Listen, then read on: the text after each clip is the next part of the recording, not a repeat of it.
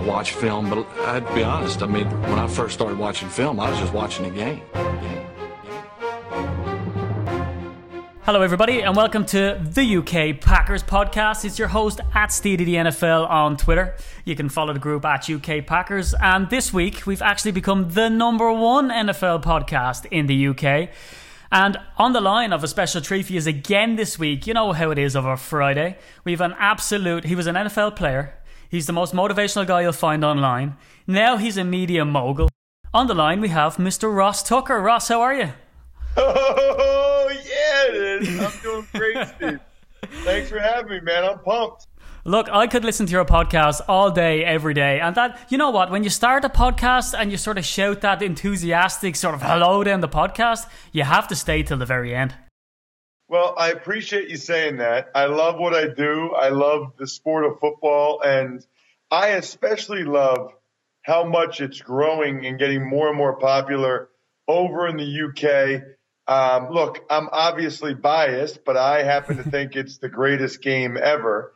And I played soccer from when I was 6 till I was 12, but then I played football after that. And really, for me at least, there was no comparison. And I want as many people to be able to experience that in whatever way they can as possible. Yeah, because you do have a large international following. And speaking of large, you're a big guy, and you were talking about your childhood. You used to play soccer, but Ross, is it true, and correct me if I'm wrong, you weren't the biggest of kids, you became a giant, but you actually started off quite small. Is that true, or is that some false rumor? Well, I was always a bigger guy, I guess I'd say. You know, I was always one of the bigger kids in my class, but, you know, I matured later than everybody else. So 8th, 9th, 10th grade, I was very average. You know, in 10th grade, I was probably about 6 feet tall, 170 pounds. So I don't know what the translation is, you know, for you guys, but that is below average, to say the least. And so never, ever did I think, you know, someday I'll be an NFL offensive lineman weighing well over 300 pounds. So that's why I always tell people, hey, whatever it is that you're really into, just make it a focus to be the very best you can be. So at least whatever that is, you'll know, hey, you know what? I was the best I could be at my favorite thing in the world to do. And, you know, for me, I didn't know if that just meant playing in high school or college. And I certainly did not think it meant the NFL, but fortunately for me, it did. Yeah, because Ross, I mean, from listening to your podcasts, from reading your articles online, you've been around for what seems like forever. But the one thing that jumps out about you, apart from being, you know, having a very successful career and being very good in the media, you're an incredibly smart guy. I mean, when did you know that you wanted to go into the NFL? Because you went to Princeton. You went to one of the best colleges in America. So was it were you in Princeton saying, you know, I'm a smart guy, I'm in Princeton, and now you have to play a sport that, especially in the O-line, that people would just assume that you're a bit of a caveman, you know, but you've got so much smarts. Was it kind of hard to contrast the two, and was it a bit conflicting in you? Well, the first thing I would tell you is that offensive linemen, and I think you guys probably know this now, offensive linemen and quarterbacks are really the smartest guys on the team and have to be, because of the nature of those positions. Yeah. And I was just thrilled that I was a good enough player that it enabled me to go to Princeton. You know, it really helped me get into Princeton. And frankly, you know, I went to Princeton because I thought, I'm not actually going to play pro. I'm not actually going to play in the NFL. So I might as well go to the best academic school that I can go to. But then, lo and behold, while I'm at Princeton, you know, I had some success as a freshman. I started a couple games actually at defensive end. Yeah. And one of the guys I went up against, who was a senior, was an offensive tackle at Harvard named Matt Burke, who many of you Packers fans know because he played for the Vikings for like 12 years as their starting offensive lineman. When he got drafted in the 6th round by the Minnesota Vikings, I remember thinking, wait a minute, if that guy got drafted, maybe I can at least get into a training camp or something. You know, maybe I can at least get a shot, you know, to at least see what pro football is like. And so it kind of went in the back of my mind then And then when they moved me to offensive line, and I started as a sophomore, that kind of became a goal. I didn't know how realistic it was, but it became something that I thought, you know what, I'm going to make sure I become the best player in college I can, because who knows, maybe I can get a shot in the pros. Yeah, and I mean, dreams were realised then. You ended up with being in the pros. And I've interviewed a few players on the podcast now. We've had Mason Crosby, Sam Barrington, Mike Daniels, who's one of the best defensive players in the NFL. But something that I'd like to get from you, especially as sort of a retired player, Ross, how difficult was it to go from being a college kid to being in the NFL, but not play-wise? Let's get away from that for the moment and let's talk business. You got an awful lot of money. How hard is it to adjust as a young kid with a bank balance bigger than anybody else can dream of? Well, for me, it wasn't that hard because I looked at each year as being my only year. Yeah. My rookie year, I distinctly remember calling up Lehman Brothers on Wall Street and deferring my job for a year because I thought, you know what, it's cool. I made the team with the Redskins. Maybe I'll just be on the team for a year. Yeah. And, I didn't really know, what would happen after that. And I wanted to make sure I still had that job. So the rookie minimum that year was $209, which is what I made. Yeah. So, after taxes, let's just say it's $110,000, which is a ton of money for a 22-year-old, but it's not millions upon millions like, what the top draft picks get. Yeah. Plus, Stephen, I had to pay off significant student loans, which I'm sure a lot of your listeners can relate to. Yeah. And it might not have been the most financially savvy move, but I really just did not want to have it hanging over me. So I think I wrote a check to Princeton for like $24,000 to get rid of that student loan. So I'd have to make those payments every month. So, after that, I'm down less than $100,000. And I remember thinking, you know what? I just don't want to have to live paycheck to paycheck. I've got a nice start here financially.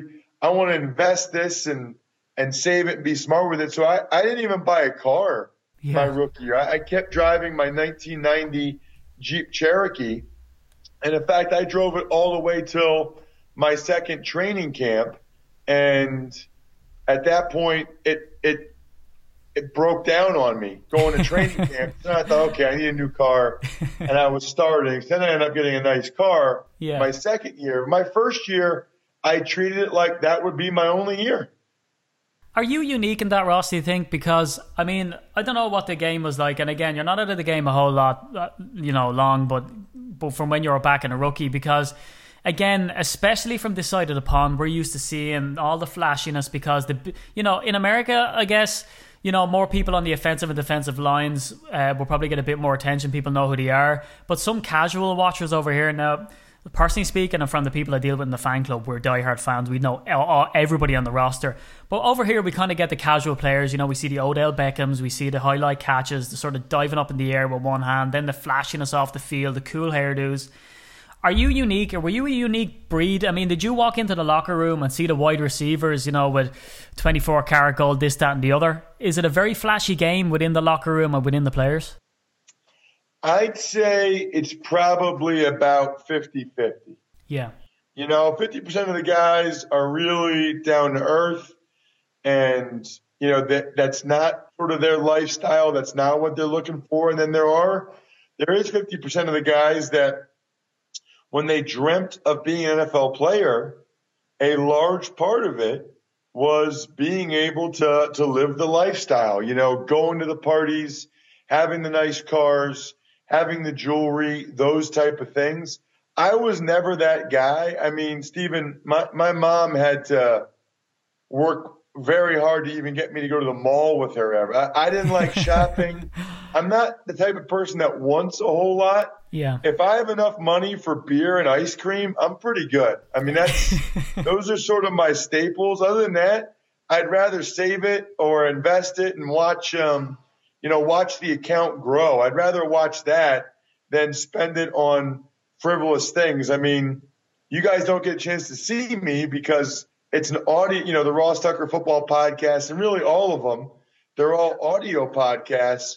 But I'm typically wearing a t-shirt, mesh shorts, and flip-flops, so I don't really want for much. I'm fortunate in that way. The one thing I can tell you is that, unfortunately, a lot of the players are not very educated when it comes to financial matters. Yeah. They're just not. They don't have that background, whether it's college where you learn about the time value of money, or whether it's their parents, teaching them about saving and those type of things. A lot of guys just don't have that discipline or that background. And so they'll make very, very poor choices, unfortunately, which is something that the NFL really works hard to try to prevent as much as possible. That's what I was just about to ask, Ross. I mean, do you think the NFL does enough to educate the players to say, listen, you get paid so much because your career, depending on the position. I mean, we've seen running backs leave the game very early. So do you think the NFL does enough, or do you think there's only so much the NFL can actually do and the players have to take the responsibility themselves? I think the NFL does enough. Yeah. I mean, how a guy is brought up from when he's born to age 21, 22, 23, the NFL can't do anything about that. Yeah. And so by the time they get the guy, he's already made it. Yeah. He's already made the NFL. So he already thinks he knows everything. He already thinks, hey, I made it. I'm in the league. I know what's going on. And so that creates issues then for NFL. A lot of times they're trying to undo things that are already ingrained for some of these guys, unfortunately. But that's the reality. I don't know how much more they can do. I mean, Stephen, I sat in meeting after meeting after meeting about not signing over power of attorney, about trusting, be careful who you trust. When in doubt, don't invest in something, to the point where it almost got annoying for those of us that we got it. You know what I mean? Like, we didn't need to hear it 20 times, but I guess there were other guys that did, so they felt like they needed to do that. Yeah, I mean, from the sound of it, you were always very clued in. And did you find that in the locker room? And because you've had an illustrious career, Ross. I mean, you went and you've had a multitude of different teams. Some of them fantastic, some of them not so fantastic in sort of the seasons that you were in. But I look at some of the players that you would have played with, and most notably Tom Brady. I mean, would you look at him in the locker room and say, that guy's also clued in, that guy is a lifer, he really knows what he's doing, all facets of himself he takes care of? Because over here we always hear stories about, obviously he has the famous wife, obviously his stats are off the charts, but then you look at the likes of how he takes care of his body, how he takes care of his finances, his charitable causes. Was Tom Brady one of those standout guys that when you look at him you go, yeah, you're in here for the long term? Oh, there's no question. I mean, number one, he was one of the few guys that would get there as early in the morning as I did. Yeah. And, at this point when I played with him, he had already won 3 Super Bowls. Yeah. So it's pretty impressive that he still had that desire, that he still had that burning passion to be great. And then he's also one of the only guys I can ever remember that when we would be in the cold tub together or whatever, that he would actually be reading sections of the newspaper that weren't just the sports section. He'd be reading the front page, the money section. He'd be reading, lifestyle or whatever they call it. So he was unique in that way for sure. Yeah, and I mean, there was many different characters you would have faced in the locker room. And, most of us sort of normal punters only get a chance to either imagine what it'd be like or see it. But in the locker room, as an offensive guy, would you just hang out with offensive guys? Or, did everybody mingle together? Was it all the wide receiver core hanging out together? Did everyone keep to themselves? Because one thing that struck me, Ross, when he interviewed Aman Green, he was saying that in college, the team was all for the team. Like, everyone would sacrifice what they were doing just to make sure the team won. But he said what struck him when he moved to the NFL was, and when he was drafted by the Seahawks, is that everybody was about themselves. Is everybody a bit like, it's very businessman-like when you get into the NFL? Or was it sort of an old, slap people on the back or around and make buddies? So 2 things. Number one is you learn very quickly that the NFL is very, very different from college. I mean, in college, I went to Princeton, and our big rivals were Harvard and Yale and Penn, and we wanted to beat them. When I was a rookie with the Redskins in my second year, our big rival was the Cowboys. You know, we wanted to beat the Cowboys versus Redskins, that whole deal. Yeah. Well, about a month into my second season, the Redskins cut me, and I was placed on waivers, and I got picked up the next day by the Dallas Cowboys. So I went from being a Redskin to a Cowboy in a day. So how can it be all about the team? And that would have been going like from Princeton to Harvard. Yeah. You know, that just doesn't happen. You just don't do that. So that was unique, to say the least. And you learn that while it's a team sport, at that level, it's an individual profession. And I would say in general, you know, I typically hung out with guys at my position, typically offensive linemen. I spent a lot of time with Chris Samuels when I was with the Redskins, and at times quarterbacks, you know, Drew Bledsoe with the Bills and Chad Hutchinson with the Cowboys. But usually it seemed like I gravitated towards quarterbacks, tight ends, and offensive linemen. That was usually a big part of the group. And what is the dynamic with a quarterback? I mean, is it like, you know, the quarterback you don't say? Because we hear that all the time about Aaron Rodgers for the Packers, where when the rookies come in, they kind of don't want to talk to him. Even if they have a locker very close to him, they're kind of scared to go by him because he's quite an intimidating figure. Aaron Rodgers came out and even said that with the rookie wide receivers, he likes to put an extra bit of sting on his pass just to try test them, you know, just to see what mettle they have. Is the quarterback a guy where when you're in the huddle, you do not talk to him? Or does it really depend on the quarterback? Some are more approachable than others. Well, in general, you're not really supposed to talk in the huddle very much at all because the quarterback needs to talk and he needs everybody's attention. But just around the team, I think the older you get, probably the more comfortable you feel around those guys. But when you're a younger player, you really don't speak unless spoken to, period. You know, let alone the quarterback or anybody. Yeah, it's one of the things that I was taught and I learned is that rookies are to be seen and not heard. That's what my granny used to say about us as kids. She used to say, right, that's it. You've seen, not heard. Go into the front room. Don't say anything. Thank you very much. Nice. But Ross, one of the great things I love about your show, and again, anybody listening to the UK Packers podcast, they have to go on and check out the Ross Tucker podcast. There's some fantastic analysis. And again, Ross, you're a fun guy. It's a very light podcast, but you get all the information you need. One of my favorite parts, though, is Tuck's Takes. Can I bring Tuck's Takes to the UK Packer podcast? Sure. Right, let me hit you with this, Ross. So let's compare some quarterbacks here, right? So Aaron Rodgers, veteran. You know, he was ranked number 6 on the NFL Top 100. We look at his stats, and, you know, we spoke of Tom Brady earlier. Aaron Rodgers beats Tom Brady in pretty much every stat, if not every stat, bar one, and that's Super Bowl rings. How do you rate a quarterback? Do you put as much stock into Super Bowl rings as the media does, or do you think that's unfair to a quarterback's legacy? I don't put quite as much in as a lot of the fans and media do. I think that they put a little bit too much of an emphasis on it. Yeah. But I've often said, Stephen, the people that say that quarterback wins and quarterback championships mean nothing are as wrong as the people that say it means everything. Because remember, that is the goal. You know, that is what you're trying to accomplish. And certain quarterbacks have a stronger tendency to make winning plays than others. Yeah. So it's not the be all end all where I think you can compare quarterbacks just by counting the number of rings they have, because I think that's wrong.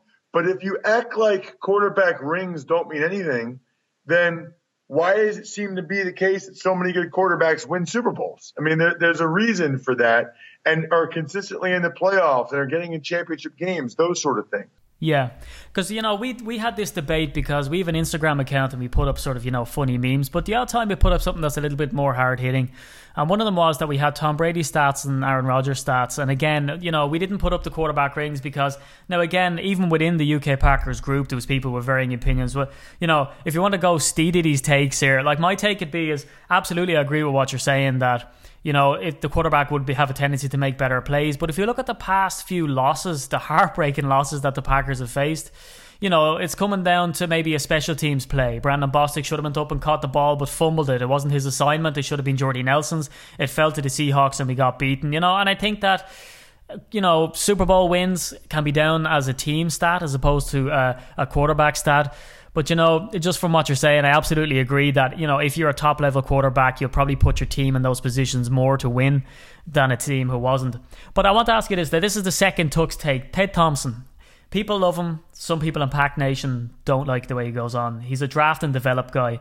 Do you agree with the method that Ted Thompson uses to draft and develop? Or do you think with a quarterback like Aaron Rodgers and with the window that people say is sort of slowly closing as he ages, that, the Packers should be going out more and making a splash in free agency instead of always trying to draft and develop? It's not about a splash in my mind. It's about supplementing the roster to give them a better chance to get over the hump in the playoffs.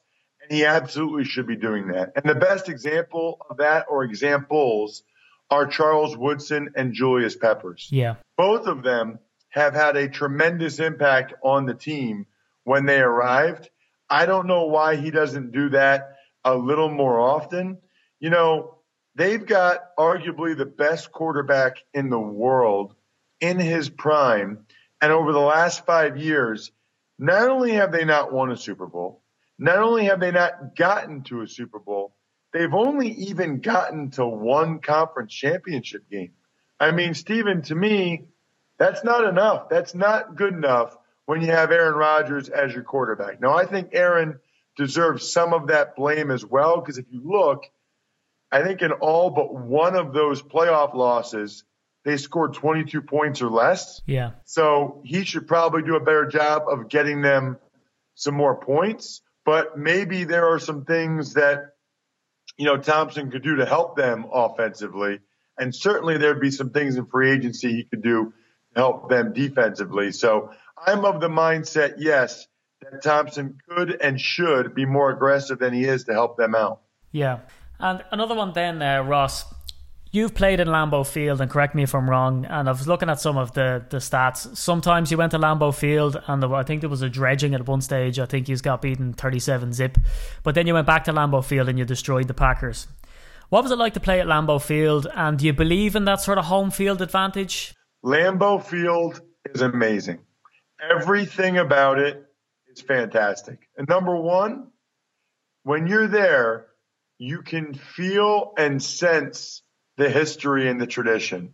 It is special. There's just no way around it. You get that sense that it's special. Number two, it's unlike any other stadium in the NFL in that a large portion of the fans are already in their seats for pregame warmups 45 minutes before the game even starts. Yeah. It's absolutely incredible and truly unique. And then, from a media perspective now, the food is awesome. The fans are great.